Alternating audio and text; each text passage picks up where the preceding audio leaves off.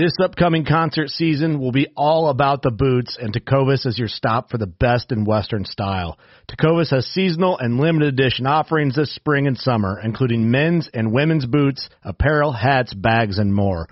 All Tecovas boots are made by hand in a time-honored tradition with timeless styles that are always on trend. And Tecovas has first wear comfort with little to no break-in period. It's hard to find this level of comfort paired with this level of style. Stop by your local Tecovas store, have a complimentary drink or two, that's WCB style, and shop new styles. The smell of fresh leather and friendly staff are at your service. Many stores even have leather custom branding to make your boots truly personalized. And with regular live music and events, there's no in-store experience like it. If you can't make it into a store, just visit Tecovas.com. That's TECOVAS.com. They offer free shipping on all boots, as well as free returns and exchanges, and ship right to your door. Go to Tecovas.com and find your new favorite pair of boots today. Fishing like a local isn't just about catching fish. It's about connecting with the environment and the people who call it home. It's about hearing the stories and traditions that have been passed down for generations and sharing unforgettable moments with the people you meet along the way. Fishing like a local is having an experience that stays with you forever. And with Fishing Booker, you can experience it too, no matter where you are. Discover your next adventure on Fishing Booker.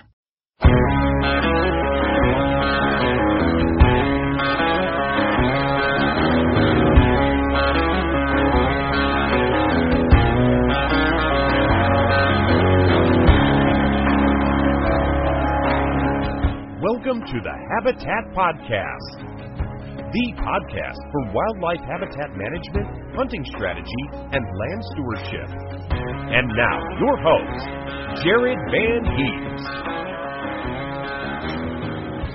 Welcome to the Habitat Podcast. I'm your host, Jared Van Hees, and we're here to become better habitat managers.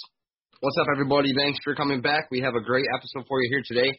We have Hank Forster from the National Deer Association, formerly the QDMA, and Corey Francis, my good buddy. We are at Corey's farm, and we are talking about the NDA Field to Fork program. We talked about this with Mark Kenyon a few episodes back. I'm volunteering in it. Corey is the head of the branch down there, so he's kind of running the show with Hank. And we're going to take out 10 new hunters. This weekend is the Field to Fork weekend, so we're fired up about it. I saved this podcast for right now to launch. We recorded this in Corey's barn out there. It was about 90 degrees.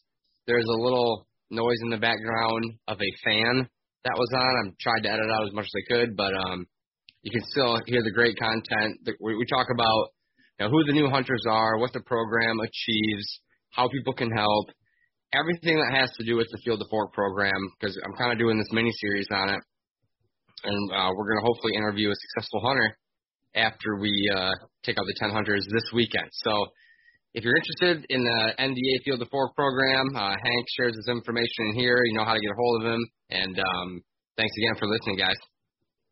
Now, I want to give you a little update as well.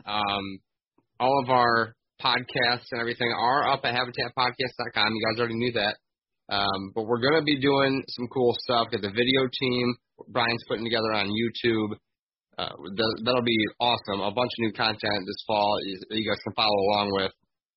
So be sure to go over to the YouTube channel and subscribe. We're getting up there in subscribers. We need a bunch more. So those of you that have been awesome and listened to us for forever, go over there and hit subscribe if you don't mind. We could really use that. I'll put the link in the show notes for the YouTube channel. And then, just really thankful to have you guys listening and following along as we grow this and become better habitat managers, obviously. So I want to tell you about an upcoming episode we have with Mr. Lowell Larson, who invented the squirrel. They're a new partner of ours here at the podcast, and you can see his products at nutplanter.com. So Lowell is, I believe he said he's 78-year-old gentleman, lives in the Upper Peninsula of Michigan, a wealth of knowledge, great fun guy to talk to. We'll be interviewing him, launching the episode coming up here soon. So stay tuned on that, guys. If you want to check out the easiest and fastest way to plant hundreds and thousands of acorns on your property without bending over and breaking your back, check out his product at nutplanter.com. And he is offering a 10% discount for podcast listeners. So you can get that discount a couple of different ways. You can go on to his website when you order, put it in the notes, in the shipping notes, that you're a listener of the podcast. But I just urge you to give him a call. He's an awesome guy, kind of like a Charlie Morse, just one of those guys that's full of knowledge and great to talk to. And if you mention the Habitat Podcast, you will get 10% off on this product. All of his products are made in the Upper Peninsula of Michigan. It's a Michigan product. There's a lot of iron ore and steel in that area. They're made at an old Air Force base in Gwinn, Michigan. They're shipped to Menominee, Michigan for powder coating, and then they assemble them and everything and get them ready. So, U.S. product, Michigan product, the Squirrel at nutplanter.com. Go check them out, guys. Tell them the Habitat Podcast sent you. So I want to thank Killer Food Plots, Packer Max Cultipackers, Michigan Whitetail Pursuit, Exodus Trail Cameras, Realtree United Country Land Pro, Lake States Realty and Auction, Morse Nursery, and Afflictor Broadheads. Guys, Chad over at Realtree United Country Land Pro has a couple new listings that just came up this week. They are in Central Michigan and South Central Michigan. They are great-looking parcels. The deer density in that area is huge. A lot of farmland, a lot of good cropland, good soil. Check them out. You can check out Chad if you just go to our website, habitatpodcast.com, go up there and hit his logo. It's on the home screen. He's been on multiple episodes with us. If you want to go back and listen to Chad and understand his knowledge. But if you're looking to buy a new piece of property, check out Chad Thalen at Realtree United Country Land Pro, Lake States Realty and Auction. Again, his information is on Facebook, his website, or on our website as well. All right, guys, without further ado, let's get into it with Hank and Corey talking about the National Deer Association Field to Fork program and the weekend we're going to have coming up. And that's where we're going to start, right there. That's all for there, right? That's all recording. You can edit that, right? Okay, yeah, I got the first couple minutes up, and that's going to stay on here. Let's keep it G-rated. Welcome back, gentlemen. Corey, you've been on here before. Yes, I have. Thanks for having me back, Jared. Of course. And then we have Hank Forster. Hank, glad welcome. to be here. Thank you. Of course, guys. We're here. We're at Corey's farm. Haven't recorded one here before. It's the first. We've done it in the back 40 deer blind. I recorded one. We recorded one in a deer blind with you when you were in Missouri. Yep. Now we're in a barn. At a farm. Yep. And good news, it's only 90-some degrees outside, which makes this barn with no airflow about 120. You have a name for your property? We call it the hunting property, no, I don't have a name. The back 70? Yeah, the back 70. Yeah. Sorry, that's already taken. Yeah, I don't know. Already taken. I can't do that. The back 64 turned into the back 40, so let's call the back 45. No, I don't know. I have the front 70. The front 70. I'm just grasping at straws at this point. Yeah. No name. We gotta do some memorable things out here first, and we'll give it a name. Tell us who you are, where we're at. For those who don't know who you are, you've been on the show a couple times, but a couple, 3 or 4. Yeah. Corey Francis. Here from Michigan. I live Wayne County, technically, near Canton, Plymouth area, and we're at my farm in Jackson County right now, having a little discussion. Jared, I met you a few years ago because I was inspired by this exact podcast that motivated me to do all the work I've done out on this farm. I've owned it since 2018 and done a lot of programs inspired by you and Chad that you had on the show early, and talking about the different programs for cost share, and done that. Planted 2,000 trees with cost share, maybe 8 or 10 or 12 acres actually of native grasses and wildflowers out here, all inspired by you, man. So it's kind of cool to be on here and talking to you. when you've taught me so much through all your content. Well, I appreciate the kind words. You didn't have to say that. I'll pay you later for it. Yeah, no problem. Is that the 10th installment? I take singles. Yeah, that was nice, Corey. I appreciate You that. got one retainer, huh? Yeah, and I mean, after I shot that buck out here, you know, he's the man. So I appreciate it. I know for those who haven't heard, I'm trying to look it up, but I don't have service. I think it was episode 40 that you were on, the very first one where we're at that Habitat get together down in Adrian. We talked about like the 19,000 things you did on your property the first summer you owned it. People should go back and listen to that, number 40, if they haven't. It's actually very inspiring. I had a lot of buddies who were like, holy crap, that guy is busy. Yeah, well, he kept his mind to it, gets it done. So, probably why you're also the president of a NDA branch too, right? Yeah, so president of the Southeast Michigan National Deer Association branch, formerly the QDMA. Been active in the branch for the last 13, 14 years. I think this branch has been going.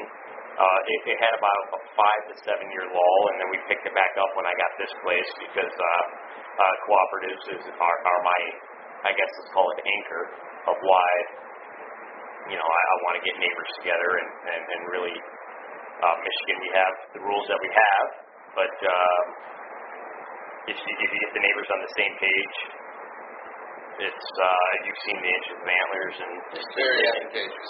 And the pictures around here, it's awesome. It turns this into what Michigan's really capable of producing, and that's really something I like to try to scale across not only Southeast Michigan, but anybody that's listening to this. I'm happy to help out on getting cooperatives started and getting in line with your neighbors, even if you tried it before, and even if it didn't work, and even if they kill everything they see.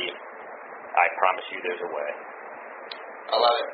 We have some stuff coming down the pipe on co-ops nationally, so you, my friend, stay tuned. Cool. Speaking of NDA, Mr. Hank, how you doing today? Doing well. Glad to be here. Yeah, thanks for driving all the way up from Georgia, North Carolina. North Carolina. Used to be Georgia. And how far was that drive? 9.5 on paper, a couple hours extra once you drop a trailer and everything, but it's a nice drive. It's just up through the Ohio country, it seems like, by the time you really get to thinking you're in West Virginia and then Ohio or whatever, but nice drive. The long state. I'm a big history fan, Native Americans, Daniel Boone, whatever. So I felt like that was probably like a trade route or something because I went through the Corn Belt and Chillicothe or whatever it was, and I left the mountains of North Carolina, which were kind of that area that they left from. So it's a nice drive, and then you hit the land of Ohio corn and beans, and you just get the sense that there's some good deer around there. Yeah, there are.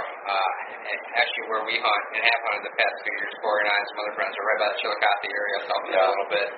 And I think you're right. I think when I was reading the biography of Daniel Boone, I think he did spend some time down there. He got taken captive around Bensboro, and I can't remember if they took him up to one of the Great Lakes areas or they took him there, but he definitely got taken up to one of these areas and then escaped and ran back. But yeah. Yeah, I think I first met you, Hank, at the UDMA. There's a rendezvous for all the branch presidents up north of Lansing a few years back. Yeah. Matt was in town. Anna was still part of it. That was a while back. Josh was working there. Yep. No. That was a few years ago. Yeah. Absolutely. And I kind of had a deja vu kind of moment because we're going to be at the Sheridanville gun range tomorrow, and so I went over there, and for that event we went over to some state sportsman gun range that was very similar setup, but great facilities in the state. It was. Yeah. Well, welcome to Michigan once again. Thank you. You are here for the Field to Fork event, and that's kind of what we're doing with this podcast series. We started out one episode with Chad Balin in a deer blind on the back 40, where the Field to Fork is headquartered, if you will, here in Michigan for this part of it. Now we have you on, and then we're hoping to, once we have some successful hunters, chat them up. I'm going to be mentoring with you guys this year on it. I'm pretty fired up about that. So I guess to get started, why don't you tell us a little bit more about you, and then pitch the Field of Fork for us in case anybody across the country in our listenership wants to start a program of their own in their neck of the woods. Absolutely. So, again, Hank Forster, I'm the Director of Hunting for the National Deer Association and have worked for them for a number of years. But in 2016, myself and the Georgia R3 coordinator, Charles Swanee Evans, we wanted to start a Learn to Hunt program that focused on food for adults and try to make a sustainable program that would actually create hunters. And we decided to set up a table at the Athens Farmers Market in Georgia and see what happened. And we had a waiting list in a few hours and wrote some articles about it, ran it for a couple years and then set off to replicating it. And we managed to get a good number of replications, but a lot of good press too. People thought it was kind of new age or outside the box, but really it was just kind of taking what we know about, modern trends in the United States. I mean, it's kind of a crazy world we live in, and a lot of hunters don't realize it. But best estimates as of 2016 is only 5% of Americans hunt. Wow. 11.5 million licensed hunters in 2016. We're 330 million people or something in this country. The most recent research says there's north of 24 million Americans who say that they're interested in hunting or plan to hunt in the future but have never done it, and they're sitting on the sidelines. That's 2 times as many people who are currently doing it according to license sales. And there's some, you'll see that the numbers don't always add up.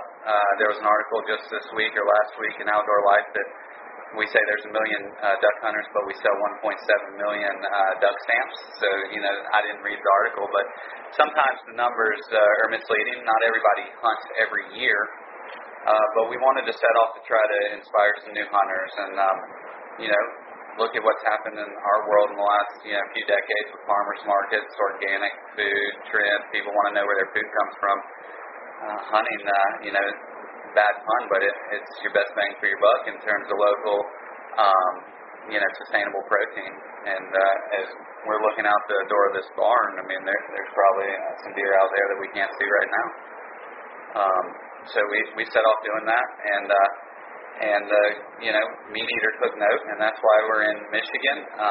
They gave us their back 40, the proverbial back 40, and I know you've covered it a little bit, and we appreciate the press, but we've got 64 acres over here near the Southeastern Michigan branch, and we're hosting an adult Learn to Hunt program locally this fall, and the initial training, a lot of range and kind of tour of the property is tomorrow.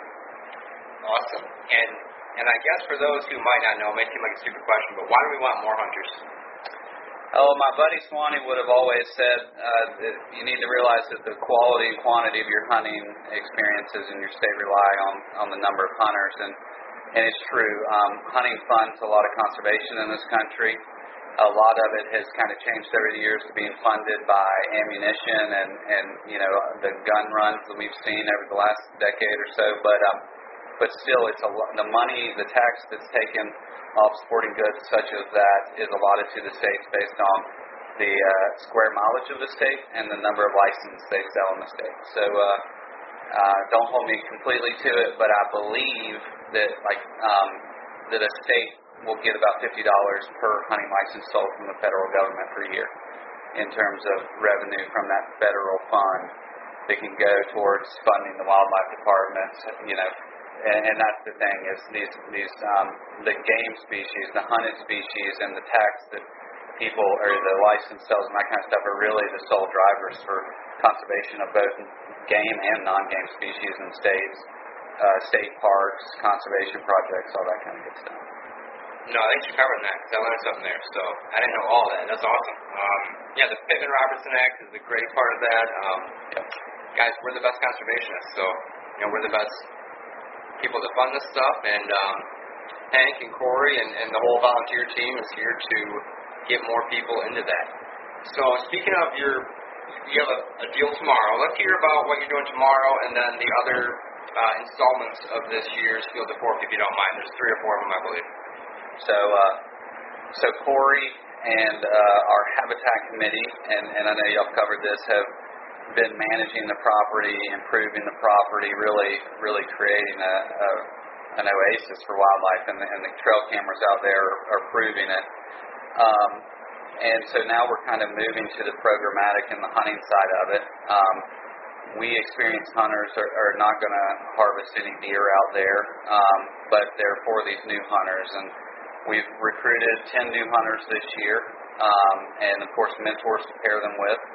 They're taking online hunter education and a deer hunting 101 online course that we developed with Calcomere, Today's Hunter.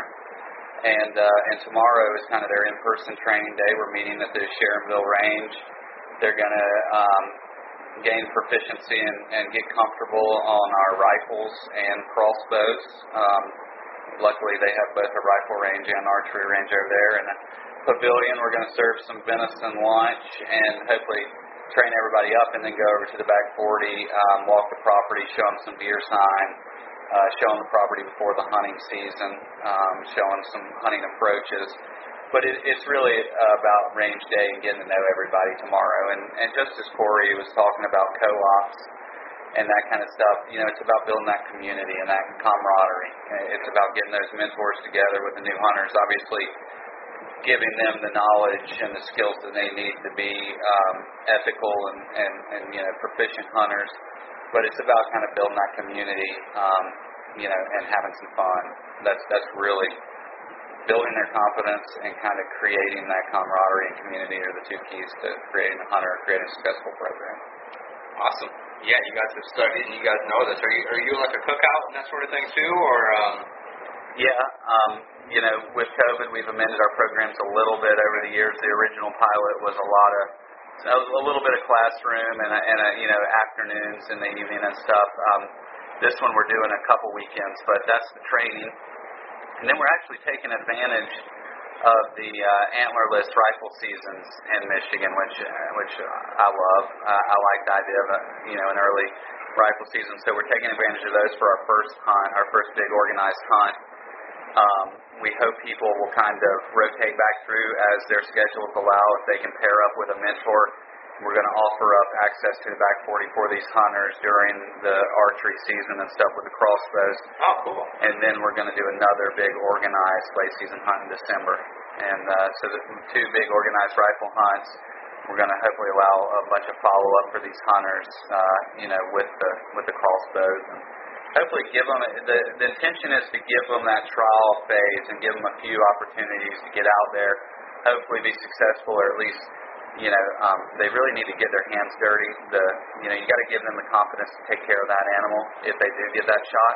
And that, if you don't really show them how to go all the way through the process, most hunters won't get out there if they don't feel comfortable.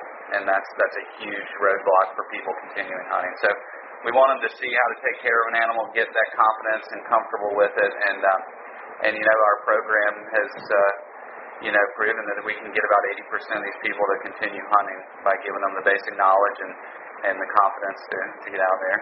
And, give them that trial phase, and then hopefully they'll continue. No, that's huge. I was going to save this question for later, but, who are the lucky hunters? How do you pick the people?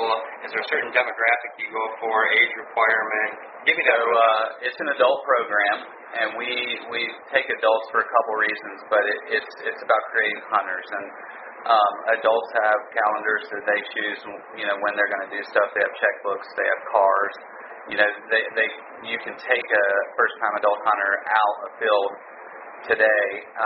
They can go on their own sometimes next week if you really give them the confidence, and then they can start mentoring their friends, or at least being great advocates in their peer group. So that's kind of our intention is to get together a ragtag group of new hunters that can then filter back into their peer groups and advocate for hunting, hopefully recruit their own and that kind of stuff. So it's trying to create like this sustainable process. But we advertised, we had a survey, we have a pretty rigorous schedule with this program, so that was one way to kind of weed down the large applicant pool was to just make sure that everybody was available for all the program dates. And I'm sure we had some amazing applicants that just weren't, if you weren't available for the training, we couldn't accept you, that kind of stuff. But we ended up accepting 10 new hunters, and I don't know a lot about them yet. We'll meet them all tomorrow. I have the survey data. I can tell you that most of them don't come from, or none of them really come from a hunting background. A few of them have been afield before. None of them have been successful on deer hunting. We asked a lot of questions about, how often their immediate family hunts, and if, they've got parents and uncles that hunt all the time, we're probably not going to accept them. We're looking for people who grew up outside of a hunting culture. Got it. And, that we can kind of diversify hunting and really seed it, and who wouldn't have the opportunity to do it possibly otherwise. Now, that's not to say that, I know a few of these hunters' stories, and I'm sure they can tell you more on a podcast episode later, but, some of them have purchased license in the past and gone afield and not had any success, gone on public land and set up against a tree. But that's a great candidate. I mean, we can give them the ammunition that they need to be successful, and I bet you they mentor for us in a year or two. So you really have to, when we ran these programs in Texas, and we'll have 40 plus fields of forks this fall around the country, like 17 states. In Texas, people would answer that they've been hunting before, and you'd be like, well, you ask them to explain it, like there's this culture of dove hunting. There's a culture of like corporate dove hunts in Texas that a lot of people tell you, I've been dove hunting once or whatever. So if you didn't accept them for like saying they've been hunting before, you just missed a lot of good candidates. But that, somebody had invited them dove hunting once or whatever. But you kind of, a lot of these survey questions are kind of paragraph form or give me a sentence, like explain your answer. And so we try to pick good candidates. But I can't remember exactly where the youngest is, but I think it's early 20s. And I think our oldest candidate is 58. Then we got 2 ladies and 8 guys. That's what I was going to ask. Yeah. Okay. Good. Yeah, and I don't know anything about their ethnic breakout or diversity or anything. We don't ask that. We are actually running a couple field sports exclusively for people of color this year through a program, but we don't ask that on that side. I have no clue until we meet them tomorrow. No worries. No, you answered the question plenty. So thanks. I think I want to know male or female and age, most specifically, and the fact that you can, if you get somebody who is not into it at all, and you get them hooked, that's going to be a bigger impact than somebody who's kind of into it, or maybe has been with their dad once, or maybe has a buddy, in my opinion. Is that your hope with that? So the 2016 National Survey of Hunting also told us that current hunters are 90% male and 96% Caucasian. Okay. And again, we're only about 5% of the population that buy a license in any given year. So, we're a vast minority, and we the people control what happens in this country. So a lot of our intention is, there was a ton of push of we need more hunters, we need more licensed buyers. This North American model of conservation in our country is built around this user pay system, and if people quit using, somebody else is going to have to pay. So we were very worried about we need more licensed buyers. We're actually seeing a little bit of an increase in hunting participation in this country, and I think it's thanks to people like you. It's Meat Eater. It's Joe Rogan. I mean, hunting has become cool. It's kind of mainstream. Just as I was talking about earlier, just these trends we're seeing in modern society bode well for hunting. I mean, a lot of people are interested in healthy living and local sustainable, and that's hunting. But we need to diversify. I mean, to be sustainable, we need more people from broad audiences, and what we're learning there, what we're seeing in today is that the metropolitan areas are going to dictate the future of this country. I mean, the cities have a lot of voters in them. No kidding. And guess what? Cities don't typically have hunters. If you grew up in a hunting culture, you probably didn't grow up in a city. So we need to, you've seen it from, Mark Kenyon, who took on the Back 40 originally and so graciously, and Meat Eater gave us this property. He's written a lot about, public land and wild spaces, and we have, that has to be relevant to the urban population, and we're seeing a lot of that with this, the public land push. And we've been given the golden ticket of politics going anti-public land, because we the people actually do like public land, and people like spaces.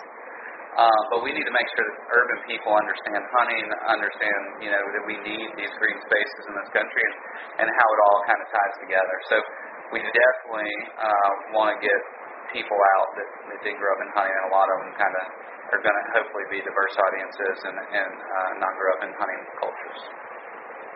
Yeah, wow, great answer. It sounds like you guys have a lot of data and research behind your mission, if you will, the way you're doing it, the demographic, the choices made. So I think between you guys and then Meat Eater, they have, I know, science behind their madness too. So I think it's a great the Netflix effect. I mean, seriously, I can't tell you. Like I've hosted Field of Forks where every hunter in the Field of Forks was like, I heard you on the Meat Eater podcast, or and when we asked them, like, why do you want to learn to deer hunt? That's like the coolest parts of any Field of Fork. Like the first day when you meet them, ask everybody to stand up, introduce themselves to the group, and tell us why you want to learn to deer hunt. Oh, dang it, man, I missed this.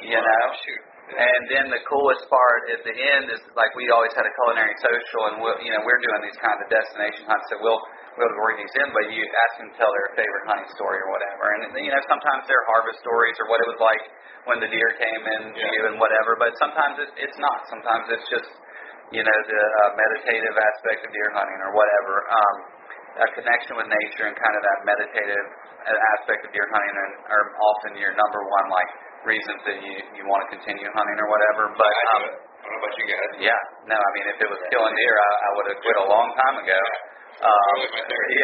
I spent a lot of days in the woods. That's what the non-hunters don't understand, I think, sometimes, and even family members. Like, what do you mean? Why are you going back out again? Like, you can't get one of these things? You have to define what success looks like to you, and if it means shooting a deer and every time you go out, then you're probably not going to stick with it too long. Short season.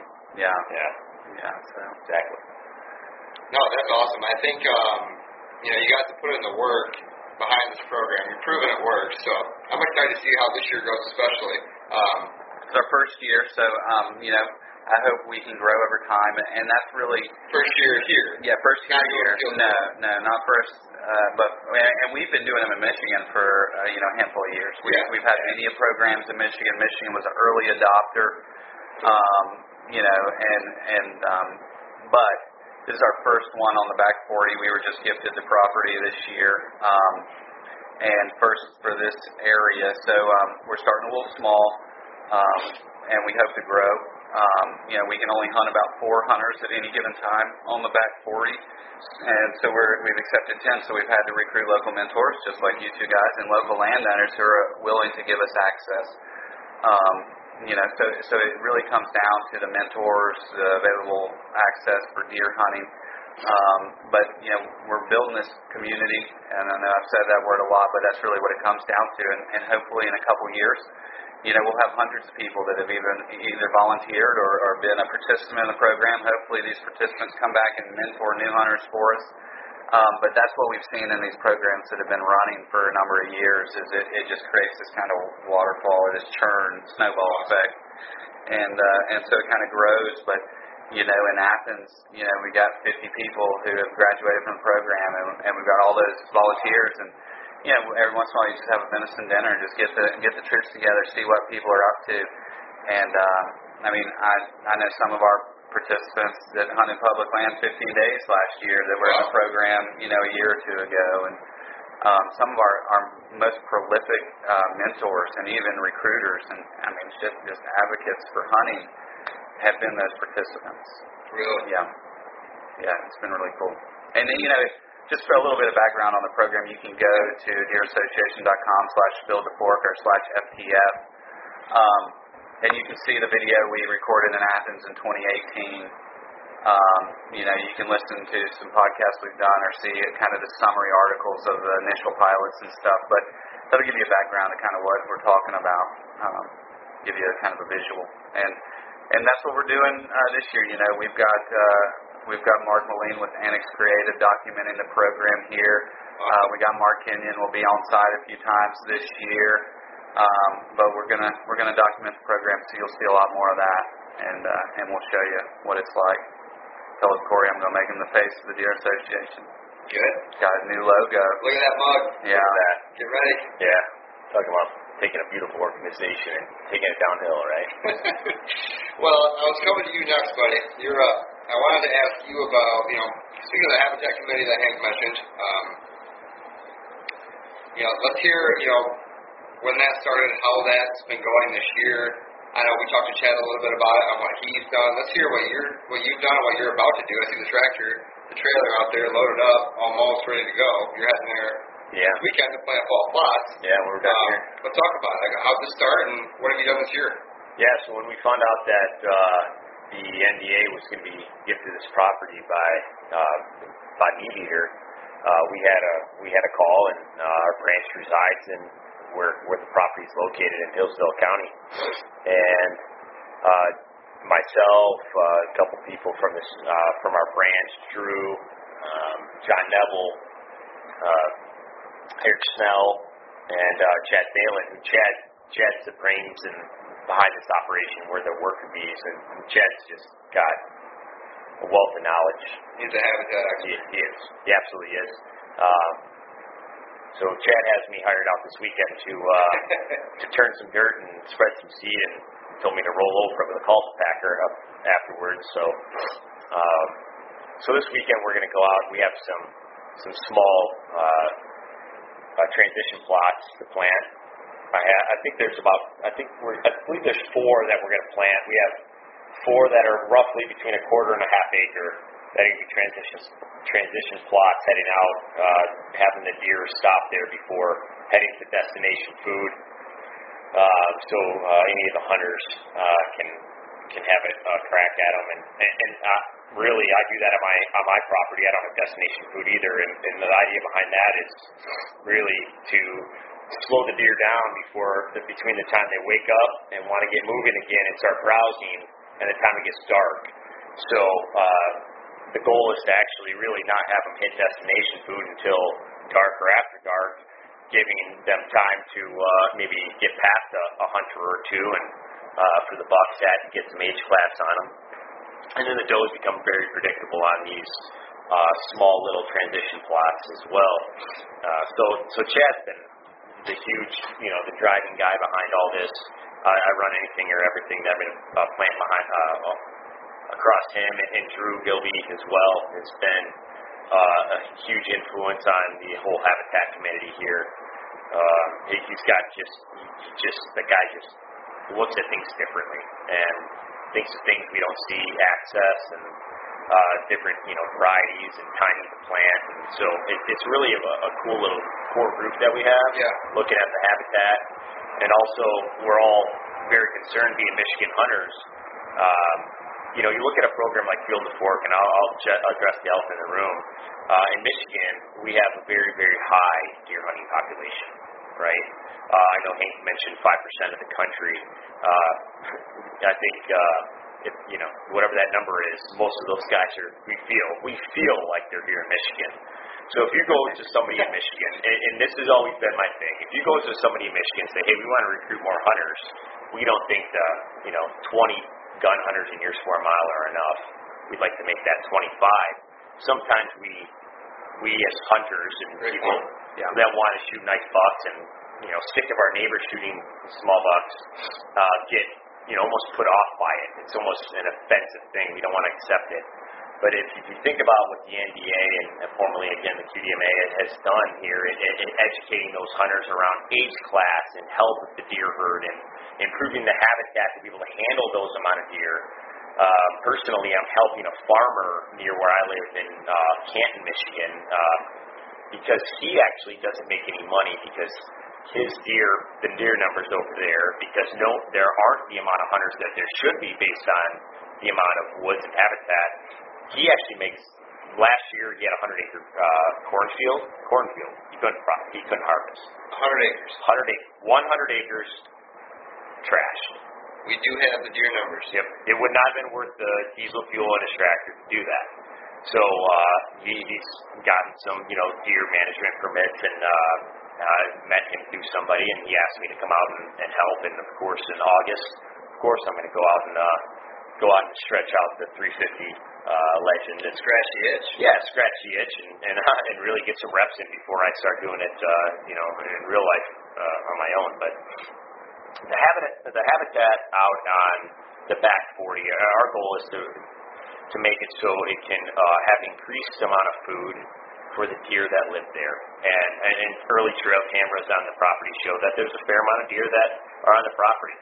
And Chad's actually idea, and I love it. It's turning out great so far. We had 64 acres. Let's just say that out of that 64 acres, 40 of it is true ag ground, and none of it has actual row crops planted in it. But Chad's idea was to plant that in some sort of deer cover to create the cover for the deer, and also provide some browse and forbs, and that's what we've done. And it just the first year of planting switchgrass, we planted about 20 acres roughly, rough and tough, 22 acres of switchgrass. But there's a lot of native forbs coming up, ragweed, goldenrod, and also it has an obscene amount of cedars and just a really good diversity of trees coming up, and we're going to let them just keep coming up through that switchgrass and really create an area where deer can come, be safe, but also get a balanced nutrition as well. So the neighbors are going to benefit from this really more than actually any of the hunters, because that property is going to really help support, that part of that square mile, if you will. So it just really, it really shows that even 64 acres within a square mile, which is 10%, what's it, 640 acres in a square mile, so 10% of a square mile, 1/10 of a square mile, it can really help improve the quality of hunting for everybody. Yeah. So imagine if we doubled that just in that square mile, or tripled that. And that's what we're dealing with where we're sitting right now. There's 70 acres here that I'm trying to do the same thing, but my neighbors across the street have 85. The other guy has 60. The other guy has 250. So on this, rough and tough 400, 500 acres, it's amazing what you can do by just investing a little bit of time, really. Chainsaw work, a little bit of four-wheeler or disc, or having somebody come out and help you work. It's amazing what you can really do for the animals. And it's not only just the deer. We're full of, groundhogs and raccoons and fox and, actually it's pretty sweet. If you walk out here within 30 seconds, you'll see, a dozen monarch butterflies just from the milkweed that's coming up on the property from not disking it down and planting, row crops into it, letting some of the native vegetation and seeping emerge. So it's really cool to see. 5 years ago, I wouldn't have understood it. 5 years ago, I understood Roundup in Nebraska. I think I mentioned that 40, whatever. I think episode 40 that you and I had a conversation on, that I didn't even know what switchgrass was in 2017. Here in 2018. Then in 2018, I plant. There's nearly in this 20-acre field, there's over 1 mile of switchgrass screens, because this is a big ag field and it's all sand and the soil's torched from just the farming, and farmers have to do what they have to do to produce the crops that they need, and I don't fault them whatsoever. But bringing this back to its native state, it's going to benefit. It's going to benefit more than me. Yeah, you hit a bunch of different cool points there, and I'm so scatterbrained that I want to cover all of them. Let me jump back. Yeah, go ahead. Things that I took note of. One, you touched on hunter numbers and densities, and I mean, nobody wants all their neighbors hunting their. Well, the neighbor's always the enemy. The neighbor's always the enemy, and I mean that's just where people's heads get that. But every time, look, my connection to NDA, which was QDMA, was my step-grandfather was a QDMA member, because they started a co-op in southwestern Mississippi in the 90s. And they took them from, shooting little bucks to, Mississippi usually leads the country in the percentage of 3.5-plus-year-old bucks in the harvest, which can be up to like 70-80%, or 3.5 plus. And I mean, that's just the hunting culture. Like, wow. So that's where I learned to hunt. My parents didn't hunt. I remember going down there, and you couldn't shoot at a buck in the state when I was a kid, didn't have 4 points. And I had never killed a deer in a little 4-point walk in front of me. And let me tell you, for a lot of our field forks, I mean, it's in the eye of the beholder. We've let people shoot anything that they want to put in the cooler or whatever. And actually, the Wall Street Journal article that we got ended with them talking about a fawn, and then they said, they wouldn't shoot that. Well, honestly, we've harvested a number of fawns over the years, and they're just as delicious as the rest of them. But if not better. I mean, I've heard. Yeah, I've heard. The spots come off in the crock pot was the old saying. But no, honestly, like I've horned a whole venison ham. I mean, like when you get a smaller deer, they fit in the pot easier. I mean, like these Michigan bucks, you got big deer. Have you heard of veal? Yeah, I have. Right? But so, you have big deers. I mean, a buck hindquarter around here can outgrow the up. I mean, you have big deer. I mean, probably my biggest Michigan buck was dressed up with like 200, 199, I think. Yeah. No, the does here are big deer. Yeah. So let's get back. So yes, you do have a lot of hunters, and there is a lot of competition, and there's a lot of this. And the co-ops, I mean, you have a high prevalence of co-ops because of this. We have to. But also, I would say, and don't hold me to it, but I'm pretty sure that the number of licenses sold in Michigan are down like 25% off their high or something. So actually, there's a lot fewer hunters in the state than there were.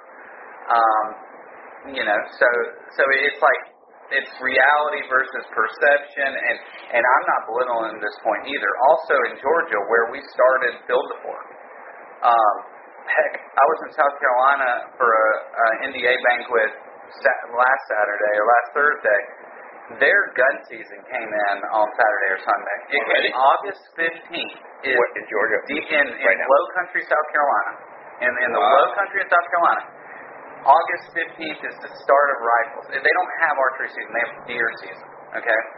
You can't shoot a doe until September 15th. And then it's deer season until January 1st. So you got a bet. So don't think that what Corey said is so true, and I don't take it lightly. I understand the acts that we're making of these mentors here. Even in Georgia, where we started Field to Fork, where I was getting a second ago, what we did is we gave the mentors opening day of archery season. So our archery season, like North Carolina, Georgia, I think are probably the same this year. Saturday, September 11th is opening day of archery season. We would let them hunt opening day, and we would ask them to dedicate their second weekend of archery season to our Field to Fork program. And then, those hunters could hunt until January 15th. So the season is that long. When we're asking somebody to give up 2 to 4 days of their deer season, it's not as big a ask. Ask people in Michigan, ask people in New York State to give up a day or two of their rifle season, of a 10-day season or whatever, to give up deer on smaller properties and stuff like that. It's a large ask, and so I want to make sure that people understand we understand that. Like we don't take that lightly. We're very thankful for the dedication and the commitment. And it is different. Hunting is very different in different parts of the world, and the programs kind of respond to that. So it's a very interesting thing how much we all share this passion and culture of hunting, but it's very different throughout the country. Great point. And I'm glad you brought that up, because I think I've been guilty of it in the past. I know people are like, hey, why do I want to go have somebody in my property shooting does 2 weeks before bow season opens, right? The youth hunt, too. People in Michigan complain about the stinking youth hunt. How can you actually complain about the youth hunt and not, feel good about yourself? It might be a little harsh, but, get these kids in it. People fault the youth season in the state of New York. I have to say I'm a little, and I'm not, don't think that I'm knowledgeable of this, but I'm just kind of regurgitating what I think I know. But I believe it took years, if it didn't even pass it all in every county, but it took years to get a youth season in the state of in New York. And even this year, it's the first year that you can deer hunt in the state of New York if you're under 14 or 16 or whatever. They have an age limit that's pretty high. It's the highest in the country. And this year, just to test it, to see if it was safe, which hunting is super safe, y'all. playing volleyball is 16 times more dangerous than going deer hunting. You know? I'll twist my ankle several times. Yeah. So driving to and from the deer stand is the most dangerous part of deer hunting, and the most dangerous part of actual deer hunting is deer stands. And people think, oh, there's guns and broadheads involved. It's got to be dangerous. Hunting is very safe. Yeah. Wear a lifeline, wear a harness. You know, the stands are the dangerous part. But I mean, hunting is very safe. People need to just get out there and do it. Sure. But I would say it's a lack of education if you think it's unsafe, right? It's just like I think going out to dinner at a restaurant is very unsafe. There's knives on every single table, you know, sharp objects everywhere, you know. So it really it's just being educated and exposed. And I think what you're doing with NDA and exposing people to it and educating them, and it's not just taking them out hunting, even giving them a taste of success by bringing them to a property that can likely harvest an animal. It's the education piece that the NDA is doing, which this experience with you, Hank, has really opened my eyes around all the education you're doing, and just the online education that you're doing, the field day that we're going to have tomorrow. And then the field day is also, you know, obviously we're not only shooting, we're going to take them out to that property and show them how deer stands are set up and why we're setting them up, where we're setting them up, and what we're looking at as far as safety. And we're looking at it twice as hard because, one, we understand what it would look like to not have a safe environment, and two, we're going to educate our people really on this is why we're doing what we're doing, so you're safe, so our mentors are safe, our mentees are safe, and then you can come out and have a great experience and not have to think about any risk and come and enjoy yourself and really learn. So I think what you're doing with the NDA and exposing hunters and the whole comment around the Michigan or in Pennsylvania and a lot of ties everywhere. Yeah, right. The high density areas. I mean, any of the big buck hunting states, the Ohio, Illinois, Iowa, Missouri. I mean, they're overrun. Let's just call it overrun by hunters. They're everywhere because people enjoy going out to the outdoors. And it doesn't mean that it has to take the experience away from other people. And I think, Jared, honestly, just what you're doing with Habitat and educating people on how to improve the land that they're on, it just makes it better for you as a landowner or somebody, managing a property, because you can help, keep the health of the herd that way. You can keep the deer in a certain area. So, heck, if you're a habitat manager, you shouldn't worry about your neighbors, right? I was going to say, you brought up a great point there. Like, if you're always concerned about your neighbors, there's things you can do habitat-wise to get around that. My neighbors hunt my north and south border on 15 acres. Yeah. Actually, they're only on like 8 of the 15. They're on both sides. That's a compliment to me, I think. Thank you for realizing where the deer are moving and hunting near them. I appreciate that. You keep an eye on my property for me if I'm not there. It's okay. I get to access to their property. They're nice to me. I'm nice to them. Communication is key. Being a community is key, like Hank said. And, yeah, we have a ton of hunters, but at the same time, we're doing this sit down right here, this Field to Fork, everything. The point of this podcast series is to get more people to help out and do this sort of program. Volunteer for the Field to Fork. Be a mentor. Take a new person hunting. That's what we're after here. I mean, you named a ton of different facts there in the beginning that just were eye-opening to me that I had no idea about. Yeah. I mean, really it comes down to is what I've always told people that, some of your most rewarding hunts are when you take someone new. And of course, like a parent or grandparent or whatever, I mean, they're going to love taking their kid or grandkid, and then that'll be some of their most rewarding hunts. I'll tell you, outside of, your family, and we touched on, like, why we need to mentor people outside of our peer group or outside of our family, because we need to be planting these seeds of hunters in other diverse communities. But outside of, taking that kid or grandchild, I will tell you that your most rewarding hunt will be taking a first-time adult, because you can just connect on a different level. You can drink a beer after the hunt. I mean, but these hunts are fun. No, when the guns are put away, the crossbows are put away. But look, I mean, this is an adult program, and from day one, when we were done shooting the crossbows at the former QDMA National Office, we were cracking the beers, and we were serving venison meals, and we were sitting watching some PowerPoints or having an educational discussion about deer hunting or whatnot. But it's about breaking down those barriers and just, letting people let their guards down, and that's the craziest part is, we had all these diverse people we had recruited from the farmers market. We had all these traditional hunters. And you know what they realized is that the seasoned hunters were inspired, empowered, because they remembered their early hunts and their first experiences as hunting by seeing it in this other adult. But at the same time, they were valued by this diverse community, and they will be tomorrow, because they have a knowledge that these new hunters are hoping to gain, and they need that tutelage and that guidance, and they need that person there to answer their text message or be beside them in the deer stand or whatnot to get them to being a hunter.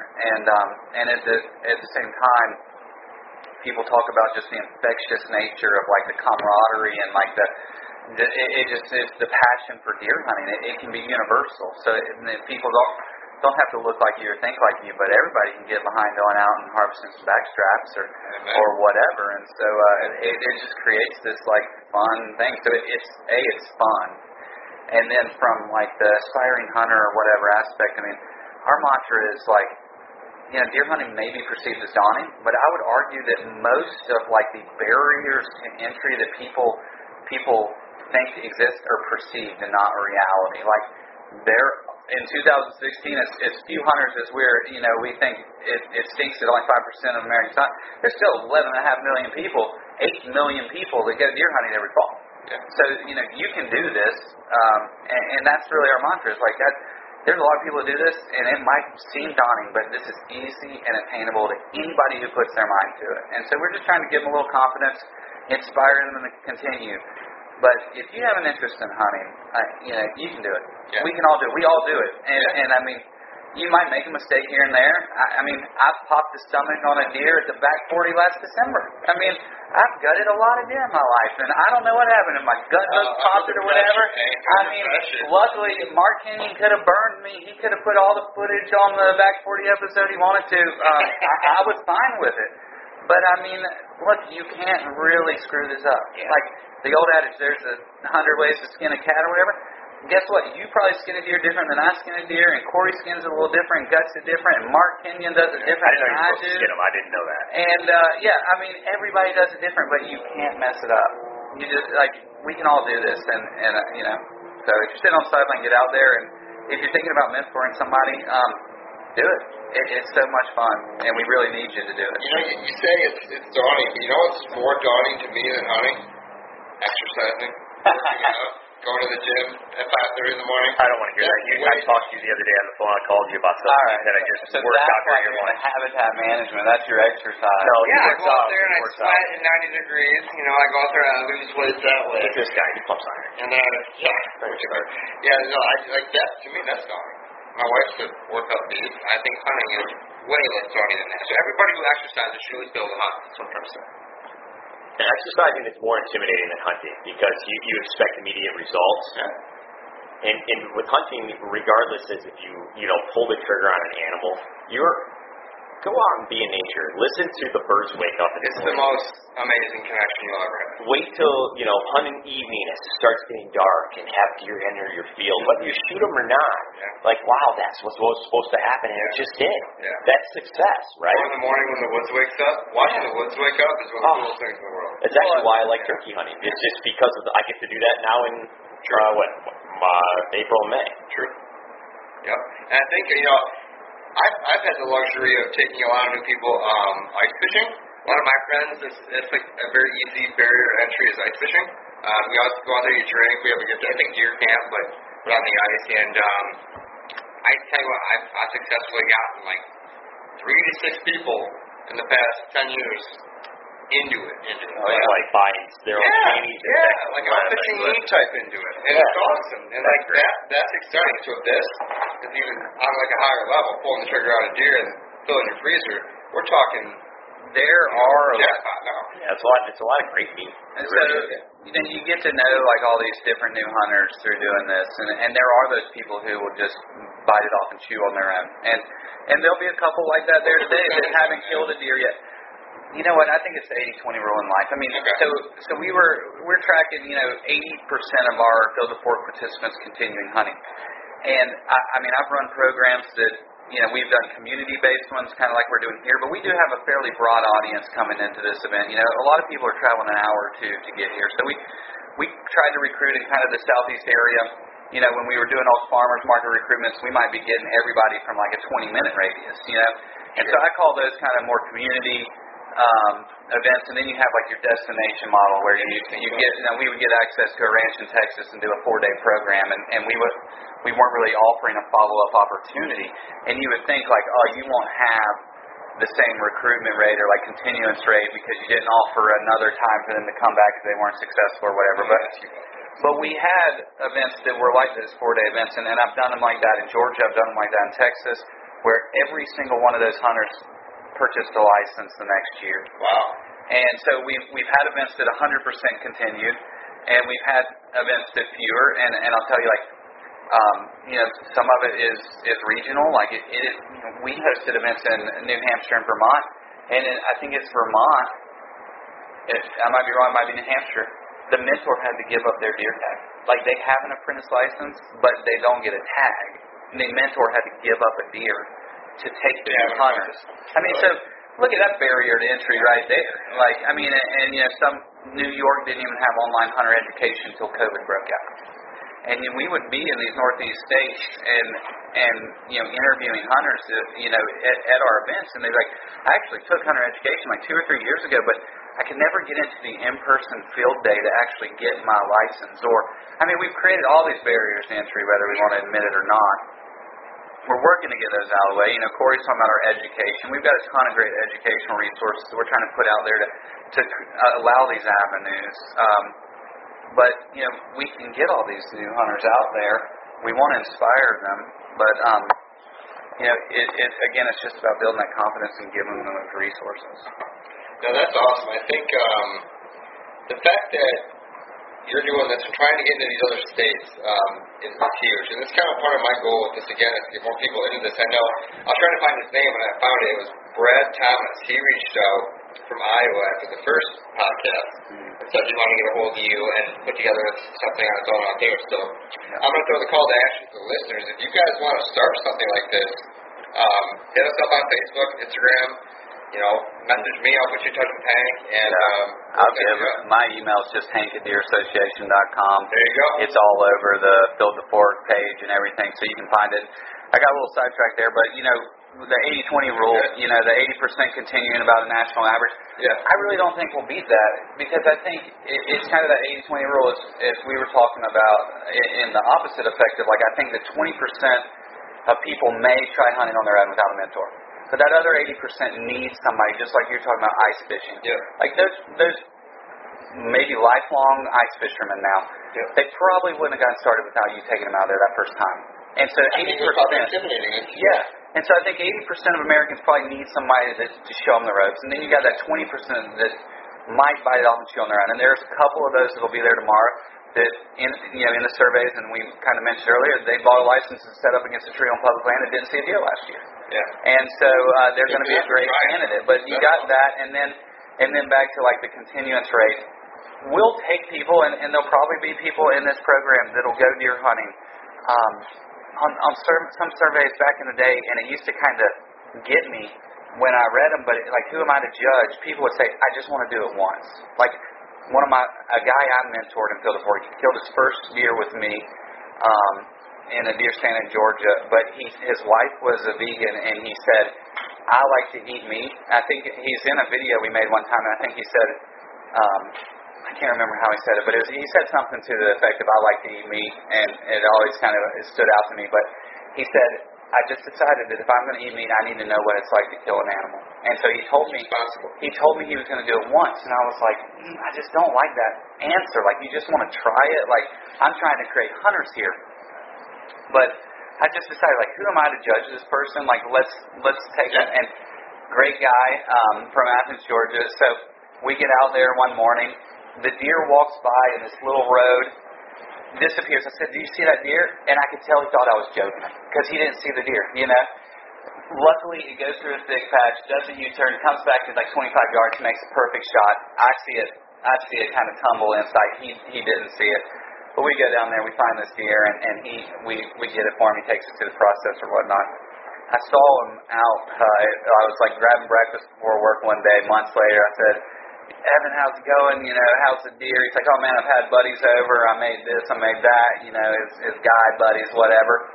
He said, "My wife's mad at me. I'm ready to go back. I'm out of meat, and I'm ready to go again." And so people have these what they think they're going to find or whatever. But he's still hunting today. So if I would have said, "I don't like that," you just want to try it. Like he got hooked. He likes filling his freezer. He likes cooking. He likes eating it. I don't think we converted his wife, but everybody's different, and we can have a lot of fun together deer hunting. Hank, you made a comment about teaching new hunters not only just to be out there, but what to do if you are successful, and that resonated with me. I've met so many people in this beautiful state of Michigan where the tradition was to go into northern Michigan, where there isn't a cornfield or an agricultural field to be found within miles, and deer that live off of the rocks and the cedars, and really their diet's a little bit different. But then it's the how to take care of the game piece of it as well. And I've noticed that anyone I've served venison to that had that,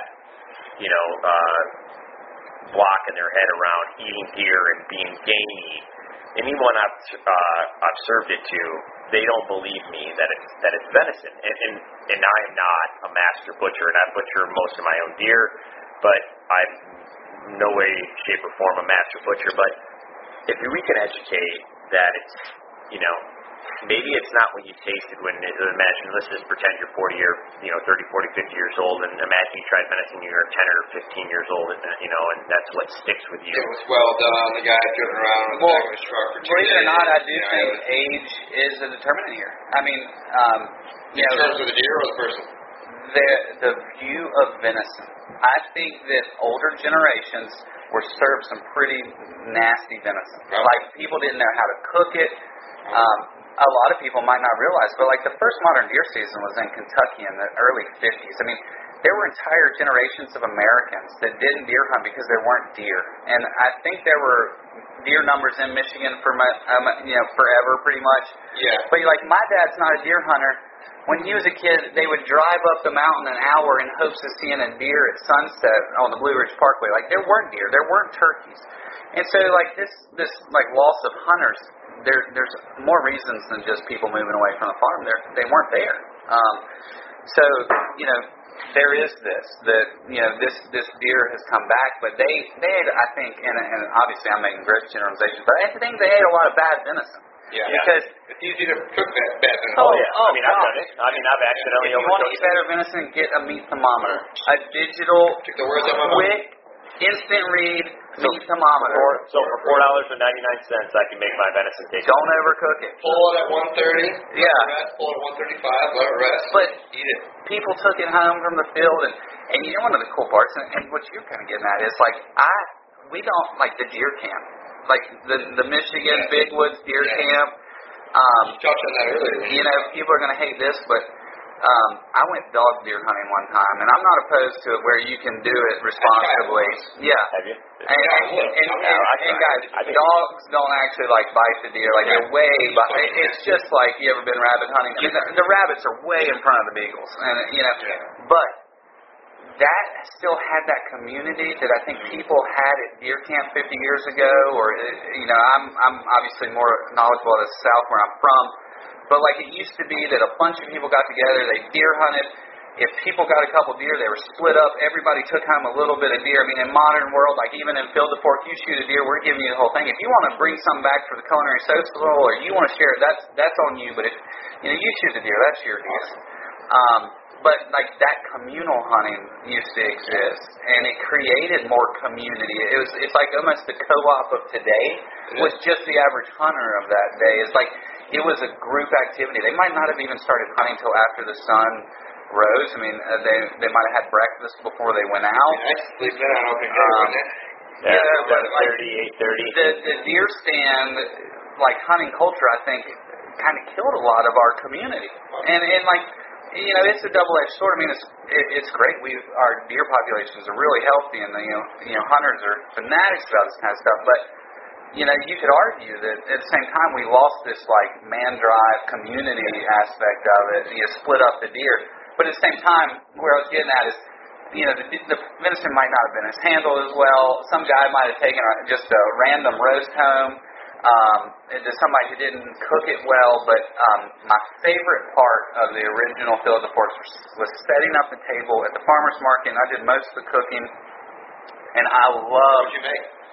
So I would do a venison backstrap with a chimichurri. Okay. And I almost like got away from kind of marketing the chimichurri because I think people thought I was trying to hide gaminess. And I was like, you know, you can try the chimichurri if you want to, but like just try a piece of the venison. And then we would do, you know, some kind of venison sausage. We would do jerky, and we would kind of have the spread there, toothpicks, whatever. And that was our lead off is, hey, would you like to try some venison? Take me up on that. And then I'm going to ask you, have you ever had venison before? You know, before they bite it, maybe, do you like venison? Have you ever had it before? And, you know, oddly, a lot of people would say they eat venison, but not many were hunters. And then we'd say, hell, you know, we're actually here to recruit people who want to learn to deer hunt to source this on their own, you know? And, there was the hook. But the lead off was, hey, would you like to try some venison? And I love being that, you know, front of house, sitting there, like, try this. I cooked this today, like, try. Oh, you think venison's gamey? Just take a bite of that. And I'll tell you that the venison you had that was gamey was either poorly handled in the field or prepared incorrectly, because venison should not be gamey, especially not the fawns. But no, venison should not be gamey. But it seems to me that it's generational of this. Oh, I don't like venison. It's terrible. It's gamey. Cooks have gotten better. Stephen Ranella may be a part of that. Hank Shaw, who knows? Yeah. But we've gotten better at cooking venison. We serve more venison. And honestly, you know, I always credit Ranella for this, but venison diplomacy. I really think we can do more by inviting non-hunters over to our houses and saying, hey, have a venison meal with me. You know, this is going to be delicious. Oh, you like that? Would you like to go hunting? Tell them or not tell them? I'm on the fence there. Like, I swear, I smoked some wild turkey breasts one year, like in a brine, like, you know, in a pan, kind of with liquid. And I didn't tell. I've got family members who don't like. You tell them it's venison, and they're like, it's a mental block. So I didn't tell them that it was wild turkey, and everybody's like, this is the best turkey. I shocked myself how good it was. I got to get Kroger. I mean, this is from Walmart. But I didn't tell them that it wasn't a butterball. But yeah, I mean, look, y'all, you can't replicate like a good beefsteak with venison. It's not possible. Like you can't shoot a butterball turkey on the back 40. You can shoot a wild turkey, and when we teach you how to breast it, you're going to realize it doesn't look anything like the turkey that you got at the grocery store. They're different, but if you learn how to cook them, it should be good. But I love serving the food to people, and we'll be cooking tomorrow. We're going to have venison sausages I've made, a few different types. I just threw about 30 links in a cooler. We're having like some sausage rolls with peppers and onions and sausages. And I actually, I have some, I think 4 or 5, 6 backstraps thought out right now. There you go. Sections, so maybe equivalent to maybe actually a whole harvested deer thought out right now and ready to go for tomorrow. So we'll have some nice steaks tomorrow, and I can't wait to try that. I really want to try the sausage because, you know, I like to diversify. You know, sausage. Yeah, I love to diversify. You know, and just I was always looking for different ways to use the venison because I like getting it. I like feeding it to my family versus, you know, something done at a butcher shop somewhere or some slaughterhouse. And I enjoy protein and red meat, so I want to try to procure it on my own. And sometimes I can grow my own jalapeno peppers too. I mean, you know, I'm guilty. Literally feels the pork. Yeah, but you made a comment about turkey, and I've always heard that wild turkey was just not very good. Really strong flavor in here. Yeah. So I'm rough and You tough. got one at the back 40, right? Yeah, we took out. Yeah, Drew is a turkey calling master. That guy, if you want to go kill a bird, you hire Drew Gilby, and I think he works for maybe a Busch Light or something, right? But I don't think Drew drinks Busch Light. no, he drinks really good craft beer. Yeah, Drew's classy. Drew is. I'll work for a Busch Light. Drew on the other hand. Yeah, Busch Light with a little shot of what was that, Fireball in it? Oh, jeez. Apple pie. Well, if he's a turkey slayer, we should switch it to wild turkey in there. Yeah, wild turkey. There you go. But so I remember the first time I shot my first turkey. I've been hunting my entire life, and I had never really wanted a turkey on because of just what I've heard. And here I am, a hunter, potentially capable. Let's say potentially capable. And when I bought this farm in 2018, I'm like, I'm gonna buy a turkey license. I'm gonna shoot a turkey. And so I shot a turkey, and I had that. And I'm not, man. It was the best chicken, turkey, whatever you want to call it. You know. I shot it on, let's just say I shot it on like a Monday or Tuesday. I threw it in Italian dressing on Wednesday. I remember throwing in Italian dressing on Wednesday, and on Friday night, actually, speaking of Drew and my dad were here, and I don't know why. I forget we were here out here at the farm. Had an Italian dressing, threw it on the grill, found some morels while we were turkey hunting. No way. Grilled those up in butter and garlic and you name it, salt and pepper, and I want to shoot every turkey I see, but obviously you can't because you have to, abide by the law, apparently. But all these things I've heard, or maybe when I've tried it in the past at a show or something like that. Yeah, I'll take my assault. Yeah, and I try it, and it's just amazing. I mean, it's just good. It's not gamey. It's just great meat. Yeah. It's great food. Yeah. And you mentioned the camaraderie and the camps and the people, and Jared, you and I are on a lease together in Southern Ohio with a couple a couple other friends of ours, and I don't care about the deer hunting there. I care about the community that we're forming and the shipping container that we're building too. Yeah, we're staying in a tin can. It's gonna be awesome. Tin can, right? I mean, don't let Brian's not gonna listen to that because he's offended. He thinks it's a mansion. So you got a great name for your hunting camp down there, but you haven't named this property yet. Yeah. I mean, I'm ready for hats or t-shirts. Camp Tinson Camp. That's great. Yeah, that's great. No, I hear it. I think we should probably name this farm today. What do you think? I mean, we can't help it out. Yeah, I don't know. Yeah, how about cluster? Wait, yeah, I did that word in this podcast. It's family show. To your point, though, like every November 15th, I am in northern Michigan on public land. Every November 15th. But you own property in Jackson County, the best county in the state of Michigan, the biggest bucks in the state of Michigan. Why aren't you there? I've never hunted it. Opening day of gun season. I've barely hunted gun season. Camaraderie. My community, how I grew up, the brotherhood. I want to see the buzz hole. Yeah. I'm looking forward to that. You can come up north. Because literally that's what we do. Every year, and I hunt out of state. You talk like Ohio or Illinois or any of these states, November 15th or like the 10th through the 20th. It's a national holiday. It's the best time in the world to be out of state at these later spots. Nope, northern Michigan. Bayview Tree. National holiday. Rifle. That's I remember going when I was It's part of my. I'm 40. I graduated high school in 1999, and my buddy lived in Lewiston. Yeah. One of my best friends lived in Lewiston because he had gone to my school and then moved back up to Lewiston. And they literally, I think it's called Joburg, Lewiston. It's a high school. Literally had November 15th off. Yeah. And I'm down here in southern Michigan thinking like, why don't we get it off? I'm not going to school, but I have to have my mom say I'm sick, so I can go out here. Actually, I did not play high school basketball because I went November 15th instead.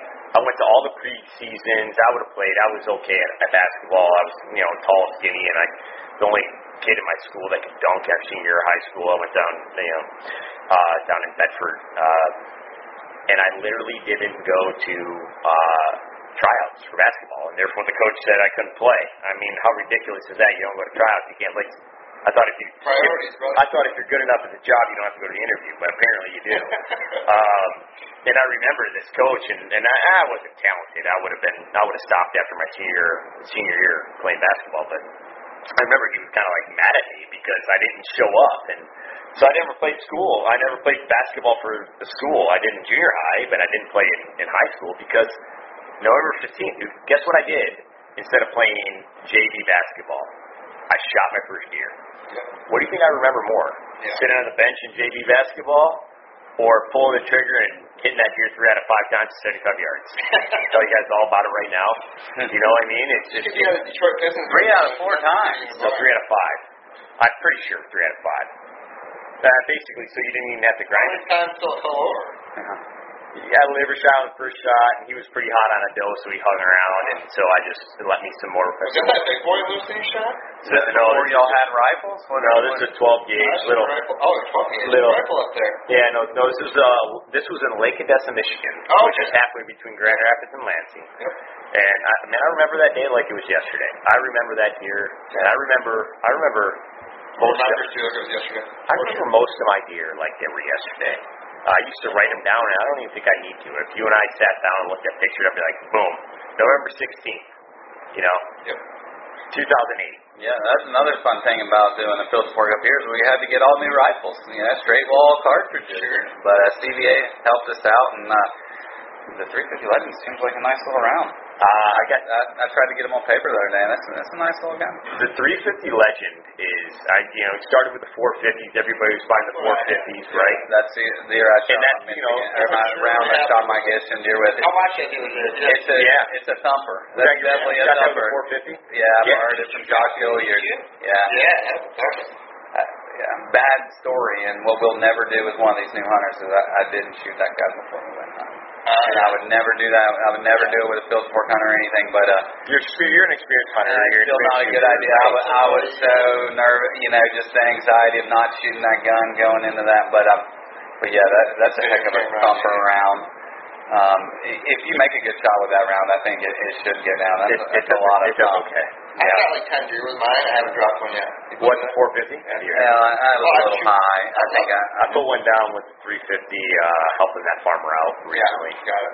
But that 350 is a great round too. And I might get that for the girls. I'll tell you what, you sighted in at 50 yards. Yeah. And don't hold me to this, but it's dead on at 150. Nice. Because it's, I want to say that, it depends on the weight of the round. It's about 1.5 inches, 2 inches high at 100, which at 100, if you're 2 inches high, you're serving bass tracks for dinner. The 450 drops a lot more than that. It does. A bunch more. It does. I've been in a stand before, and I've had to look up the ballistics chart on a doe that I remember doe hunting late doe season, and a buddy of mine, with a buddy of mine, and I had a doe just camped out at 250 yards, and she wouldn't leave. Oh. And I'm looking up ballistics, and I'm just making sure that I'm right. And I don't remember the numbers here, but I remember holding it right where I was supposed to, and the deer was in the freezer, and it was a very successful hunt. Nice. Which is just such a poke, but it's got a lot of energy at that round. But that 350 is a really cool round. Okay. Doesn't kick. I mean, really, my kids shoot it, and they feel like they don't need, a hard bench and a rest. You're gonna have up your hang 350s. Yep. Okay. Yep. Yeah. So little 20-inch barrels, nice little gun. Okay. Yeah.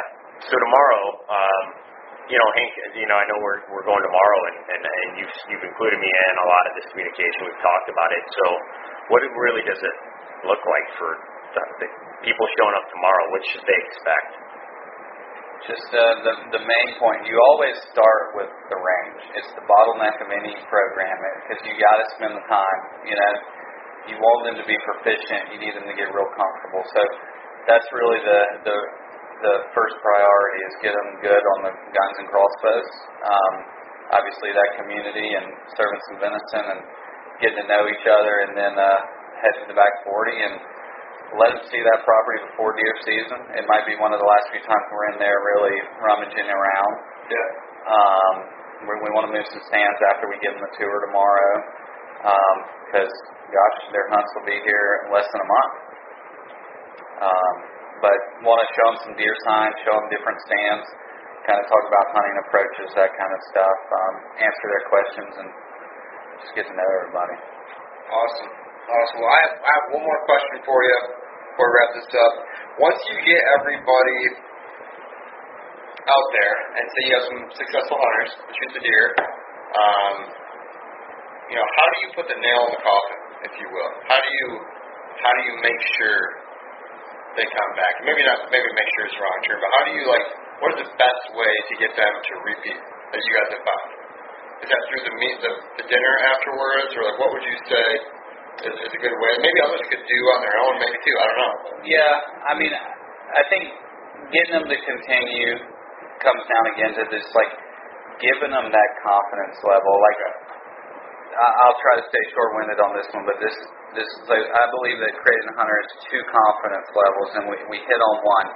If you don't give them the knowledge to feel comfortable to take care of a deer after the shot, they will not go again. But our goal here is to create a hunter, and of course, from a conservation standpoint, you can say a hunter is a licensed buyer. But what is a hunter really? It's somebody who self-identifies it's a hunter. It's one of us who's I hunt, I can do it.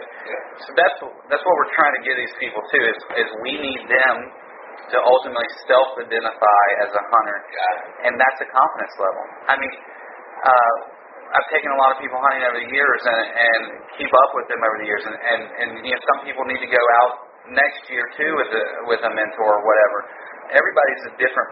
Everybody's an individual, but I've talked to these people a year or two down the road that are continuing to hunting, but they're kind of still going with another landowner or whatever, and they're I know I need to go knock on doors, but it's daunting. It's just getting that they need that confidence to go knock on that door, and that's a lot of confidence to knock on somebody's door and say, "Can I hunt on your back 40?" And don't worry, I'm safe, and I know what I'm doing. To go to knock on somebody's door and be I've been hunting 2 years, I've killed 1 or 2 deer, that's a lot of confidence. And so we've taken people who, heck, the guy I'm talking about is the guy who shoots the deer on the 2018 Build the Fork video, Frankie. I mean, he hunted with me for a couple years. He hunted public land. He hunted this, but we talk on the man, I know I need to go knock on doors, but I'm daunted, and so you've got to build that confidence to say, you know what, I'm a hunter, and I'm going to go do this, and I can do it, and so that's the other confidence level. Dude, that's the hardest thing. Now, my 9 to 5, man, is sales. I knock on doors, and I get turned down, and I remember, my first sales jobs of going and knocking on doors and people telling me to pound sand, and I remember my first time knocking on someone's door, and my family hunts this, and it's the same feeling of defeat, but it's a numbers game, right? There's people that are already hunting that property. That doesn't mean that there's not a property out there for you. Just go knock on a door. And at the end of the day, it's a compliment to somebody to say that, no one's ever knocked on my door. I own 70 acres in one of the better areas in Jackson County, right here. I mean, this is amazing. I mean, the deer. You're not allowed to hunt here. Go ahead and scratch that. Actually, you can come here and you can hunt raccoons and possums or something. But it's very daunting, but I've never had anybody knock on my door. And actually, I thought about that. I was thinking about that the other day, and I actually was offended. I was by myself driving in my car at work. You need to work on your appearance from the road, obviously. I know. Apparently, because they're let's move on to the next property. And this guy's guy. Nobody's knocking on his door. Yeah. Can't even do it. They probably just hunting here without. 8-foot tall story about the whole road. Nobody idea is you don't want somebody driving by and changing the behavior of an animal out in your field. I agree. That's what I'm thinking. But listen, I mean, there's people out there. I mentioned this a little bit ago. Like you said. I mentioned this a little bit ago. I'm helping a farmer out. Literally, the guy just told me I picked up 4 tags for him that I'm going to go fill on Monday for this farmer. I literally saw over 100 deer. I've never, I've seen a lot of deer in a field, but this is 100 deer in a field or more. All age classes, all sexes of deer. And he has a problem. He can't harvest his crops, and he's going for 50 tags to be able to knock those deer numbers down because, it's a problem to him. He's trying to feed his family, but because of the deer he can't. So, there's people out there that are looking for help, so don't be too intimidated. Just knock on the right door. It might take 50 doors, but knock on the right door. Yeah. Someone will let you out. Yeah, like you said, it's a numbers game. I learned that after like the third one, you start getting in the rhythm. You know, you broke out of your comfort zone. You're like, all right, well, I've already got 3 no's. What's 4 going to do? What's 5 going to do? With a QDMA signature on my email, I couldn't get access to the property that I'm on. And Really? there was a housing community that was like, they built the roads and lots in 2008, and then it just shut down, like 40 acres in the middle of town. You're like, that's where the deer are. You know, and I tried for years, like, hey, you know, I'm trying to take new hunters out here. Like, come on, man. I actually wanted to take a lawn chair out to this gravel bar on the river and drink beer, but, you know, I was trying to get deer information too. And, but yeah, no, we're not always successful. Yeah. Gosh, it's hard. But everybody can do it. You can do it too. It's attainable.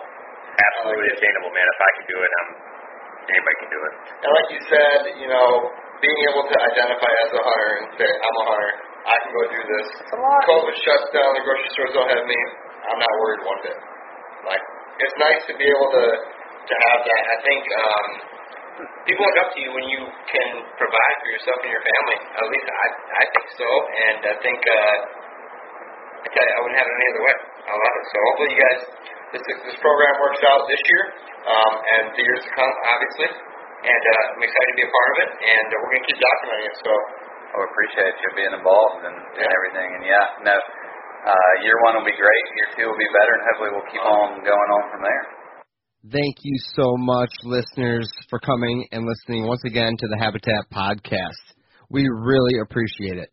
If you could, please do us a favor, leave us a 5-star review on iTunes or wherever you listen to this podcast. If you type out something nice, I will send you a free Habitat Podcast decal. If you haven't been to our website, habitatpodcast.com, we have our Habitat Property Consultation Services on there under the Land Plan tab. Check out our HP Land Plans there. We also have hats, T-shirts, and decals up at habitatpodcast.com. Of course, all of our podcast episodes. And then we have a new Habitat Podcast journal where you can learn about deer anatomy and some cool thoughts, more of a blog post from us every now and then. We'd really love it if you went over to our Instagram, Facebook, and YouTube, found the Habitat Podcast, and please subscribe. That really helps us. And thank you very much to our sponsors.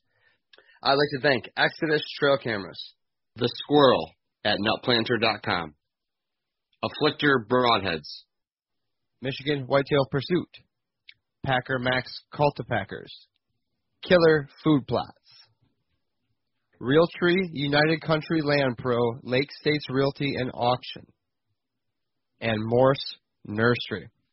Thank you so much, guys, for tuning in once again. Get back with us soon. We're going to have another great episode for you as we become better habitat managers.